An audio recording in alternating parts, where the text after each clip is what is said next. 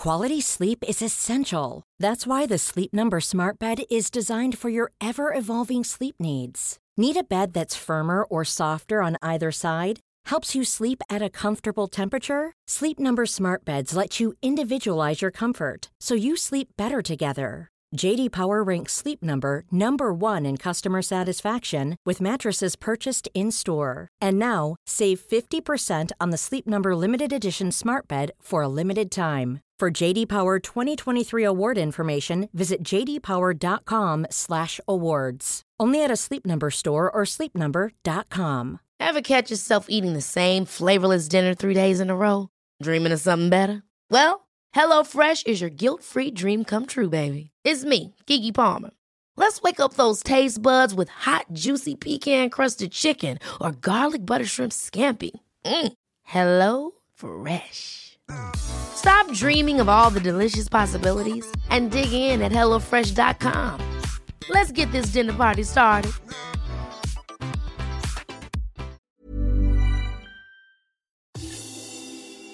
This is the Runner's World podcast. Welcome to the Runner's World podcast with me, Rick Pearson. And me, Ben Hobson. Today we're speaking with runner and poet Helen Mort about the lure of wild places. So, how are you, mate? I'm a bit sore, frankly, because yesterday I ran 20 miles around the wilds of South London, yeah.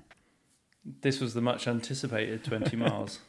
Yeah, a lot of hype beforehand, and yeah, a lot of hype, not a lot of water. I think I could have done with less hype and more water as a rule. Right.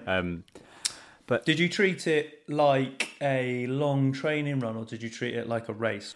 Yeah, somewhere in between, I think.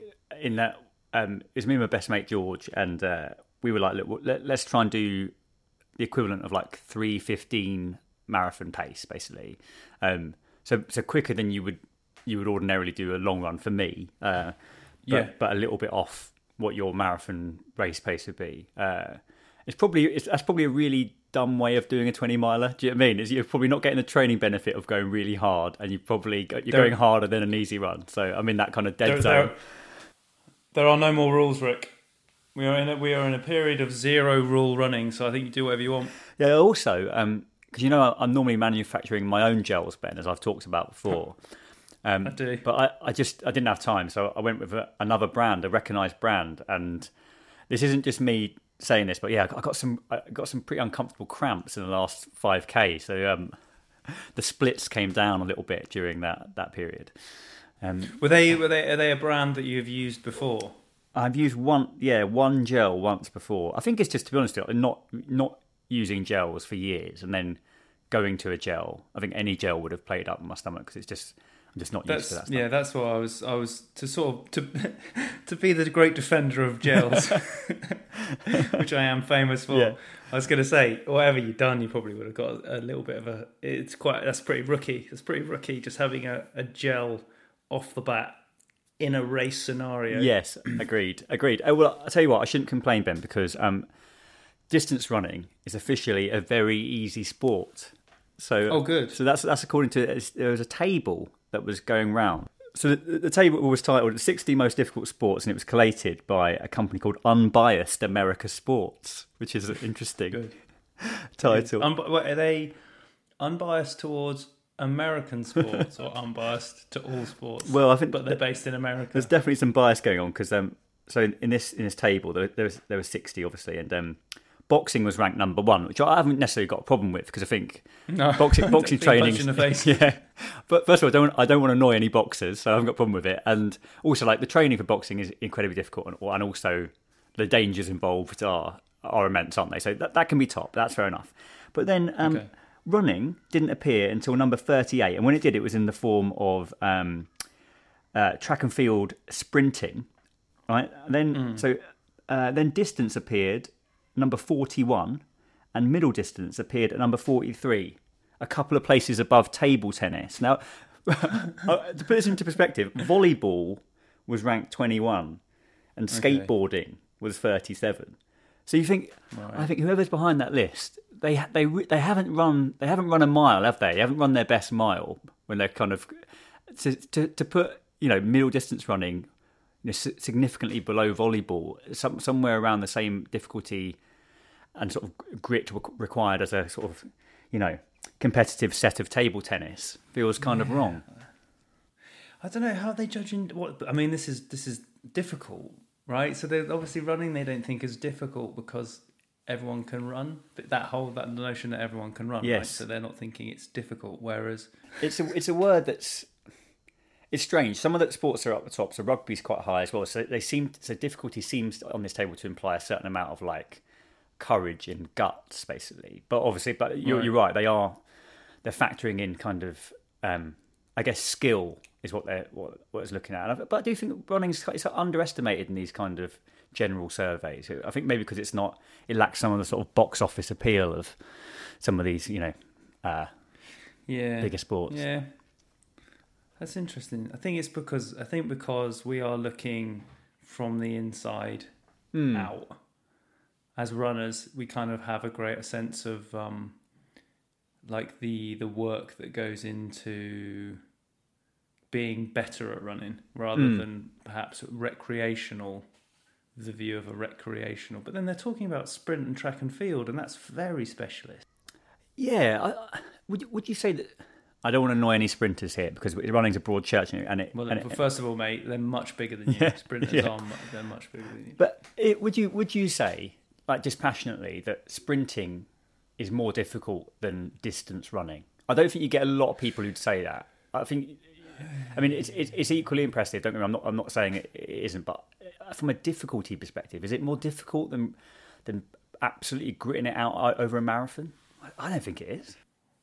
I don't know. I think that it's more difficult in the fact that your performance has to be so precise over a very short period of time. Whereas, the leaderboard, unless you're racing against like Mr. Journet, the leaderboard can change in a distance race quite dramatically, depending on how that day's going. If you see what I mean. Whereas you boil that sprinting is that whole experience, but boiled down to its finest essence. So I think that like where there's room for errors that don't put you in a bad position with distance running. I think any error within sprinting is you're done. That's it. Yeah, I kind of agree with you. I think at the top level, I think it is small errors in marathon running, stuff like hydration and like strategy, stuff that you probably don't have to consider. Like I feel like with the 100-meter sprinting, like as exciting as it is, it's basically you obviously go out and run as hard as you can, and the quickest person wins. Do you know what I mean? With marathon running has that sort of nuance of like went off too hard at the start, didn't get my nutrition right, blah blah blah. I don't know. Anyway, I don't know. You're never going to. It's a tricky one. Yeah. I would say the other side. I'm going to be on the side of the sprinters on this. I didn't put you down such a sprinting evangelist, Ben. Oh, come on! It's the bedrock of our sport, mate. I don't know. I was surprised. I was disappointed that the distance and middle distance running ranked down closer to table tennis than it did to boxing on this. Yeah, I mean that's just out of order. I think that's wrong. Hey, a quick bit of pseudoscience before we talk with Helen. So great. Now we know a lot of people have taken up running as during the lockdown period. Yes. But to form an exercise habit, it actually takes longer than has been previously believed. So a study of 96 participants, 30 men, 66 women, investigated how long it took for certain habits to form. And they were asked to choose either a healthy eating, drinking or exercise behaviour from a list. So this included stuff like running for 15 minutes before dinner or drinking a bottle of water with lunch or eating a piece of fruit. And on average, habits took 66 days to form, but with exercise such as running, it took 91 days. So basically 3 months for something to become kind of automatic and habitual. So you've got to stick with it. If you just started running and you're listening to this, give it 3 months and then it should feel like something that you can't do without. This is the Runner's World podcast. Guest of the week, here in the studio. Guest of the week, sometimes on the phone. Could be an athlete, could be a physio, or a complete unknown. Helen Mort is a writer, trail runner and climber who lives in Sheffield. She teaches creative writing at Manchester Metropolitan University and her published works include poetry, fiction and non-fiction. Helen is the author of Lake District Trail Running and the editor of Waymaking. She was also a judge for the 2019 Banff Mountain Book Prize. We're very excited to speak to her about freedom, fell running and the appeal of wild places. So Helen, welcome to the Runner's World podcast. Why do you think that poets like yourself may be drawn to wild places? I can only really speak from my own experience, though obviously there is a tradition of poets like William Wordsworth writing in the fells, writing while they're out walking. But for me, it's something about high places, high wild places in particular, like mountains or the gritstone edges that I have near me in the Peak District, where I get a sense of perspective, I think, from being up high and being free, being out running and being able to look down on my surroundings.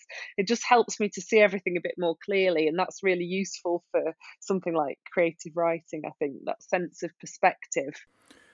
What role does running play in your creative process? So I do like to write, or at least get my ideas for poems or for bits of fiction, or even for non-fiction while I'm out running. I've always loved that. I do my best writing when I'm running. So I'll sort of take an idea or a line or a phrase or something like that out with me, and I'll go on a run. Obviously, don't have any paper. I don't write it down on my phone or anything like that. I just sort of turn the ideas over and over in my head. And I hope that by the time I get back, the good ideas will be the ones that have stuck. I'm sure everyone's got a version of that. You know, you have some of your best ideas, don't you, when you're out on a run? Although sometimes you do get back and realise that it was a bit of an endorphin psyched idea. It wasn't actually that good after all. It depends if that idea is, I could definitely do an ultra. I think that kind of idea. That's the kind that I mean. You're particularly interested in running in the mountains, I guess, or like you say, these high wild places. I heard this quote. Someone said that road running is like prose, but running in the mountains is poetry. Is that something that you would sympathise with a quote like that? Yeah, that's a great. I absolutely love that quote. I think it's very true. I think you have to be on your guard all the time, don't you, when you're running in the mountains. One thing I love about poetry is that I think it can often surprise the reader, or it slightly wrong foots you, or it makes you question what you thought you knew. And often it can say two sort of different things at once. And yeah, road running is more like the narrative of a piece of prose where you don't have to, you sort of keep going and sort of get into a bit of a zone. But running in mountains is very different. You're so aware of every sensation and where your feet are, what you can see. I think it's a very minute by minute kind of experience, which is definitely how I think of poetry. Do you have any favourite mountains to run in? Are they the local, like the Peak District, or is there somewhere further afield that you sort of love to go if you can? So I used to live in the Lake District. I was very lucky a few years ago, and I actually wrote a trail running guide to running in the Lake District, and absolutely anywhere around that part of Cumbria is my ideal place to run. I used to love running over Loughrig Fell and out up to Fairfield, and I was a member of Ambleside AC for a little while. And they do a lot of their training run on a sort of weekday evening would just be to run over Fairfield and some of the other mountains behind there. So it was always kind of, or Nabscar or something like that. It was always quite a brutal way to spend your weeknight. But they're my favourites, absolutely. I love the Lake District. I think I discover more about it every time I run there. And it's aside from the gingerbread, which is fantastic. Is that where Wordsworth's buried? Yes, that's right, in the churchyard at Grasmere. Yeah, that's right. Yeah. There's a lovely, very tranquil sort of area, and yet, but it is quite strange because you're paying your homage to the dead literary figures, and you can smell the waft of gingerbread from the gingerbread shop all the time. It's a bit of a strange kind of paradox. Yeah. You sort of talked about the awareness of when you're running in wild places, and I mean I know that you're talking in context of sort of your surroundings and foot placement and things like that, but equally there's a sort of a sense that being exposed in an area of mountain running is the accessibility between men and women, and are there additional considerations basically for women who want to run in remote places? I guess so. I mean, it's not just. I don't think it's just about gender, of course, as well. It's whoever you are. There are going to be different considerations. I was just reading an article a couple of days ago, which was about it was about being black and going into wild places, but particularly going into woodlands and sort of saying that, well, actually, those places that we think of as free and wild for black people might have very frightening historical associations, and to do with lynching and horrific fear associated with some wild places. And I think it can be the same in terms of gender, perhaps. The idea of being quite vulnerable perhaps out on your own, although certainly for me, I feel a lot safer running in the mountains than I do walking down a street in the evening in an inner city. So I guess I suppose there are some quite practical considerations, though. I've been on big expeditions to places like Greenland, not running but mountaineering, and you know, this is the uncomfortable stuff that nobody talks about. Things like what if you had your period in the middle of a glacier, and who do you ask if you're on an expedition full of men? It's those everyday practical things that might come up. Are kind of things I think we feel a bit awkward talking about almost, but they're a big consideration if you're an ultra runner or something like that. I know everyone was reading about, I think it was last year when Jasmine Parry won an ultra, and she was pumping breast milk on the way round to so that she could continue to breastfeed her baby and the supply wouldn't run out while she was running. So I guess again those things don't apply to all women, and there might be female runners who don't have children. So I'm not implying that everybody's thinking about those things all the time.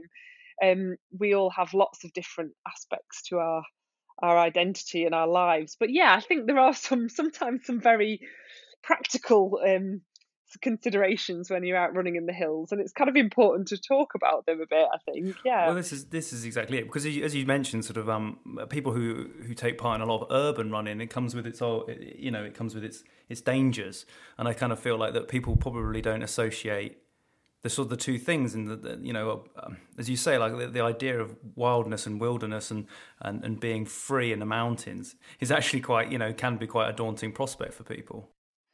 Yeah, I mean, but put it this way, I've only felt uncomfortable when I've been out running a handful of times, and it has never been in the mountains. It's always been in my hometown when somebody has wound down the window and shouted something abusive at me. It's never been out in the wilderness. But I'm not trying to make light of the dauntingness of going out, and obviously it can be. I've always found it quite affirming when I'm able to go out and run in mountains on my own. It makes me feel quite capable and quite strong. I've always particularly enjoyed that. Although I'm not always brilliant with a compass, I have to admit. Oh, me neither. That's my greatest fear. My greatest fear is actually having to be relying on a compass and me knowing what I'm doing. That would be the end of me, I think. My friend is still mocking me from the time we did the Lamb in Scotland, and I tried to take over the navigation towards the end of the race, and I navigated towards the wrong Lochen and cost us an hour's detour in the baking heat at the end of a 2-day mountain marathon. Oh. So I don't have a good track record either. This is the Runner's World podcast. Selling a little or a lot? Shopify helps you do your thing however you cha-ching. Shopify is the global commerce platform that helps you sell at every stage of your business. From the launch your online shop stage to the first real-life store stage, all the way to the did we just hit a million orders stage. Shopify is there to help you grow. Shopify helps you turn browsers into buyers with the internet's best converting checkout. 36% better on average compared to other leading commerce platforms. Because businesses that grow with Shopify. Get a $1 per month trial period at shopify.com/work. Shopify.com/work. Ever catch yourself eating the same flavorless dinner 3 days in a row? Dreaming of something better? Well, HelloFresh is your guilt-free dream come true, baby. It's me, Keke Palmer. Let's wake up those taste buds with hot, juicy pecan-crusted chicken or garlic butter shrimp scampi. Hello Fresh. Stop dreaming of all the delicious possibilities and dig in at HelloFresh.com. Let's get this dinner party started.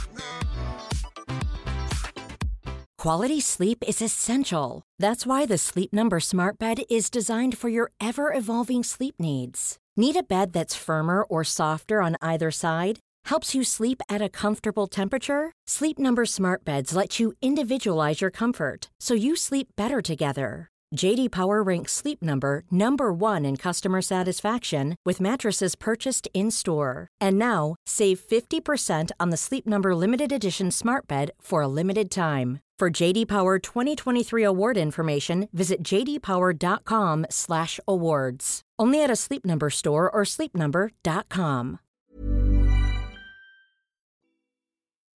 You mentioned Jasmine Paris there, and some of the incredible things that she's achieved in wild places while being a mother. But do you think that society still views women, and particularly mothers who take risks, and maybe with climbing or trail running, that they look at that slightly differently to how, like, if a bloke went out and did it? Yeah, I think so. And it's interesting. I don't think it's just I think it's getting better, but there still is a thing that when somebody tragically dies in the mountains, if they're a father, we usually find out about that towards the end of the article, whereas if they're a mother, it's usually in the headline, or that's something that's part of your identity that's made. It's quite a big thing is made of it. I've written a lot in the past, and I'm doing at the moment in a non-fiction book about the mountaineer Alison Hargreaves, who was obviously that was picked up in the press when she died that she was a mum, and lots of people had an opinion about that. But equally, there's the implication, I think, for a lot of very successful athletes, female athletes who don't have children, that they're so single-minded, or that they're doing that because they're trying to replace something else. So you kind of can't win. There's always a question about why you don't have children if you don't. So I think it's difficult either way. Certainly for me, the main difference that I've noticed since I had my son in 2018 is just that I do a lot of bits of trail running now with an off-road buggy, and I guess I've noticed mainly that I've got a lot slower because I'm pushing this great big lump. He's getting heavier. Oh, it's good resistance training. That'll see you Exactly, you in good stead. That will, yeah. I mean, it's a very strange time that we're sort of, I think, maybe coming to the near end of, or sort of the beginning of the end of, with lockdown. How's your relationship with wild places changed during it? Well, I mean, I'm really lucky because I live in Sheffield, sort of on the side of Sheffield that's closest to the Peak District.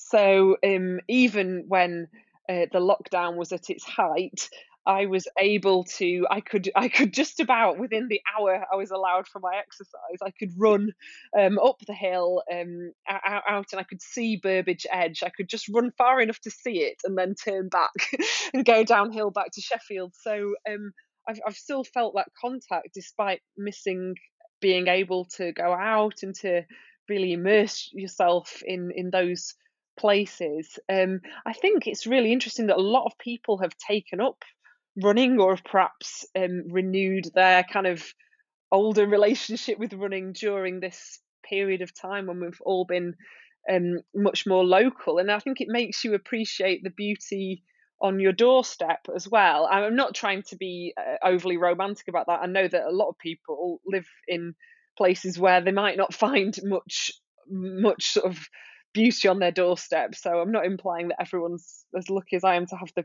peak close by, but it definitely makes you look differently when you're only going out for sort of an hour a day or something like that. I definitely found that I was observing things a bit differently. It was really missing races as well. Yeah, I think it changes your relationship sure. with running when you can't race. So yeah, I think sorry, I didn't mean to interrupt you. No, it's just, I think that the really sort of possibly a subconscious act is that most of the people who've rediscovered or found running during lockdown have migrated or certainly moved themselves to green spaces where available. And I think that's a sort of a telling sort of side of how the combination of physical well-being and mental well-being perhaps automatically triggers a sort of a need for green space. So there's quite a lot of study around sort of the mental power that the sort of certainly the mental benefit that green space has. So yeah, I think it was quite an interesting takeaway that when people were only allowed to do a certain amount of exercise or a certain type of exercise for a certain amount of time, that parks in London suddenly became very busy with runners because it was sort of natural habitat for that activity. Absolutely. It's just, I mean, obviously, I always feel better when I've been for a run, but the difference between going for a run round the pavements and going out somewhere remarkable, or just somewhere, as you say, somewhere a bit more green, it's a totally different effect, really. It just, I always have to I always tell the people around me to remind me when I'm sad that going running somewhere green will make me feel better. Guaranteed. Absolutely guaranteed. Is running for you an expression of freedom, would you say? That's a great question. It is now. In the past, it hasn't been. So when I was younger, I started running when I was about 12, and I ran on the track quite a lot, and I did lots of competitions. And like many people, I think the times in my life when I have been running competitively, whether I've had a goal I had a sub 3 hour marathon goal for ages that I was a bit obsessed with, or whether it was a goal on the track, whatever, I'd actually put quite a lot of pressure on myself, and it wasn't a freedom as much. I like to think it was a freedom, but really it was a bit of a constraint. Or I know those kinds of targets work really well for some people, but for me, I could beat myself up quite a lot. So actually, I've found running much more of a freedom when I've been running more slowly, and times when I've not been very competitive, or I've just returned to running after injury, or particularly now sort of returning to running postpartum, sort of, and running a lot of the time with a baby.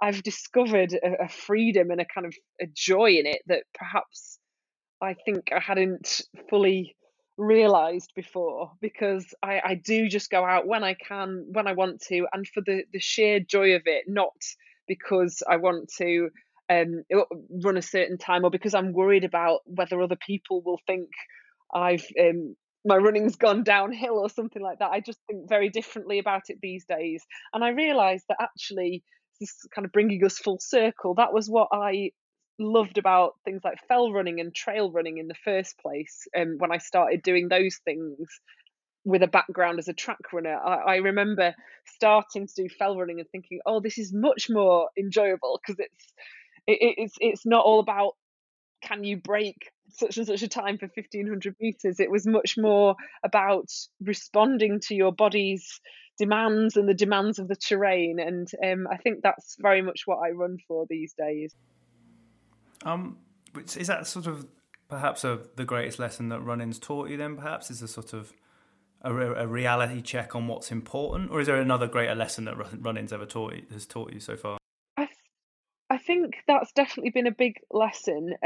It's taught me a lot of things. It's taught me that I've got a lot more self-discipline than I thought, and can cope with pain quite well. But also, I think because my running has been very, very up and down. And I went from sort of winning races when I was a teenager to then sort of later on coming last, literally coming last. I remember my dad, who's 35 years older than me, overtaking me in a fell run when I'd come back to running. He still never let me live that down. But it's taught me that it's harder to finish last than it is to finish first, even though you're running more slowly, and that it's just as important to, you're trying as hard to keep going when you're not doing well, and that those are the times when you really need to put the effort in, and those are very valuable times in running as well, I think. And so I don't fear those things anymore, I suppose. I wouldn't have the same kind of worry about that I once did. Yeah, I think that's a really good lesson. Well, finally, Helen, could you read us one of your poems or pieces of writing that are kind of inspired by running or the great outdoors? Yeah, sure. I'm actually going to do one from memory. So you have to hope I don't forget it. Great. It's one of the early poems that I wrote about running, and I wrote it while I was out running in my head. So that's the reason that I'm able to remember poems like this, is because they came, and it's about running early in the morning when there's no one else around. And it's just called Fox Miles, and it goes like this.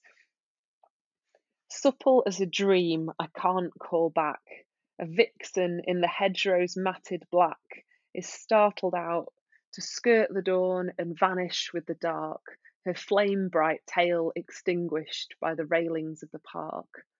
But first she bolts across an empty road and keeps her pace with mine. I slow to look at her across the gap. We run in time. She turns her face. Her eyes flare in the artificial light, and then she finds a trapdoor in the night, a corridor towards the sun that she slinks down alone, and covers miles she might mistake for home. And what she sees, she cannot tell, but what she knows of distances and doesn't say, I know as well. That's it. It's from a collection called That's great. Vision Street. That was great. That was really great. Yeah, that's fab. Helen, thanks so much for coming on the Runners World podcast, talking about your running and poetry and wild places. It was lovely to talk to you. Oh, not at all. Thanks for having me. I really, I'm not just saying this. I used to read the magazine when I first started running. Oh, cool. When I was a teenager, and kind of ever since. And I kind of really idolised running magazines when I was a kid. So yeah, it's. I never imagined that I'd be on the podcast. Well, we're honoured to have you on. Thanks very, very much for doing the poem at the end. That was great. Thank you. That was really nice. Thank you so much. This really is the enjoyed it. Runners World podcast. So that brings us to the end of this week's Runners World podcast. A big thanks to our guest, Helen Mort, and to you, of course, for listening.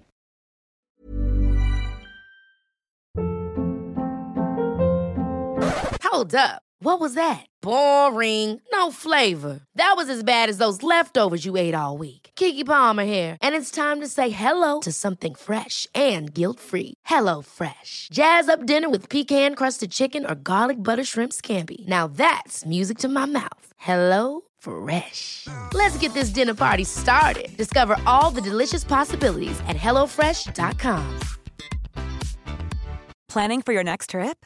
Elevate your travel style with Quince. Quince has all the jet-setting essentials you'll want for your next getaway, like European linen, premium luggage options, buttery soft Italian leather bags, and so much more. And is all priced at 50 to 80% less than similar brands. Plus, Quince only works with factories that use safe and ethical manufacturing practices.